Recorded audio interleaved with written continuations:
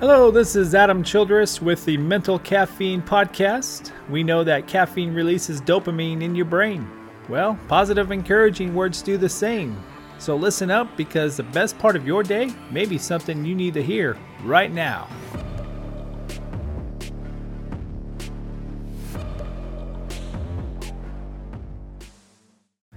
Listen here, no matter how you feel, get up, dress up, show up, and never give up.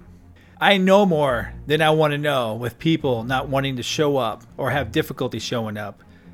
You know, when we get hired, which is a blessing nowadays, you made a commitment to show up and do your job. So stop complaining and get to work.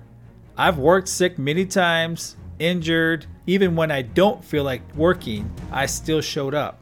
You need to pull up your bootstraps and get to work. Your team depends on you, your boss depends on you, your customers rely on you, and so does your family. You see, I used to be the one that used to call in sick several times, way too often, because I didn't like my job and my performance started slipping because of that. It caused me not to feel good about myself, so don't think I was a hard worker and had good work ethic all my life, because that's not true.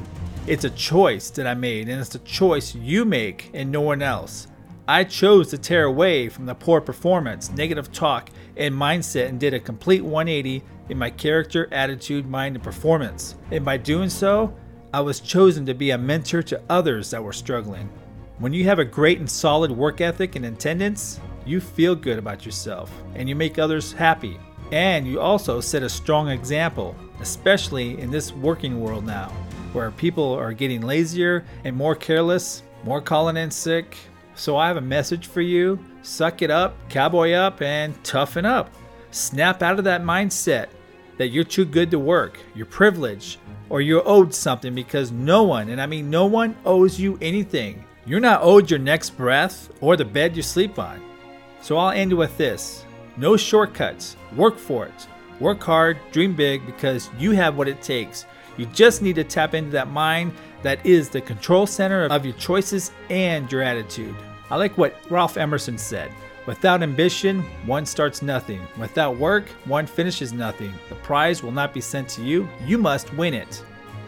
So God bless, and remember to speak and think positive, because it will change your life. I guarantee it.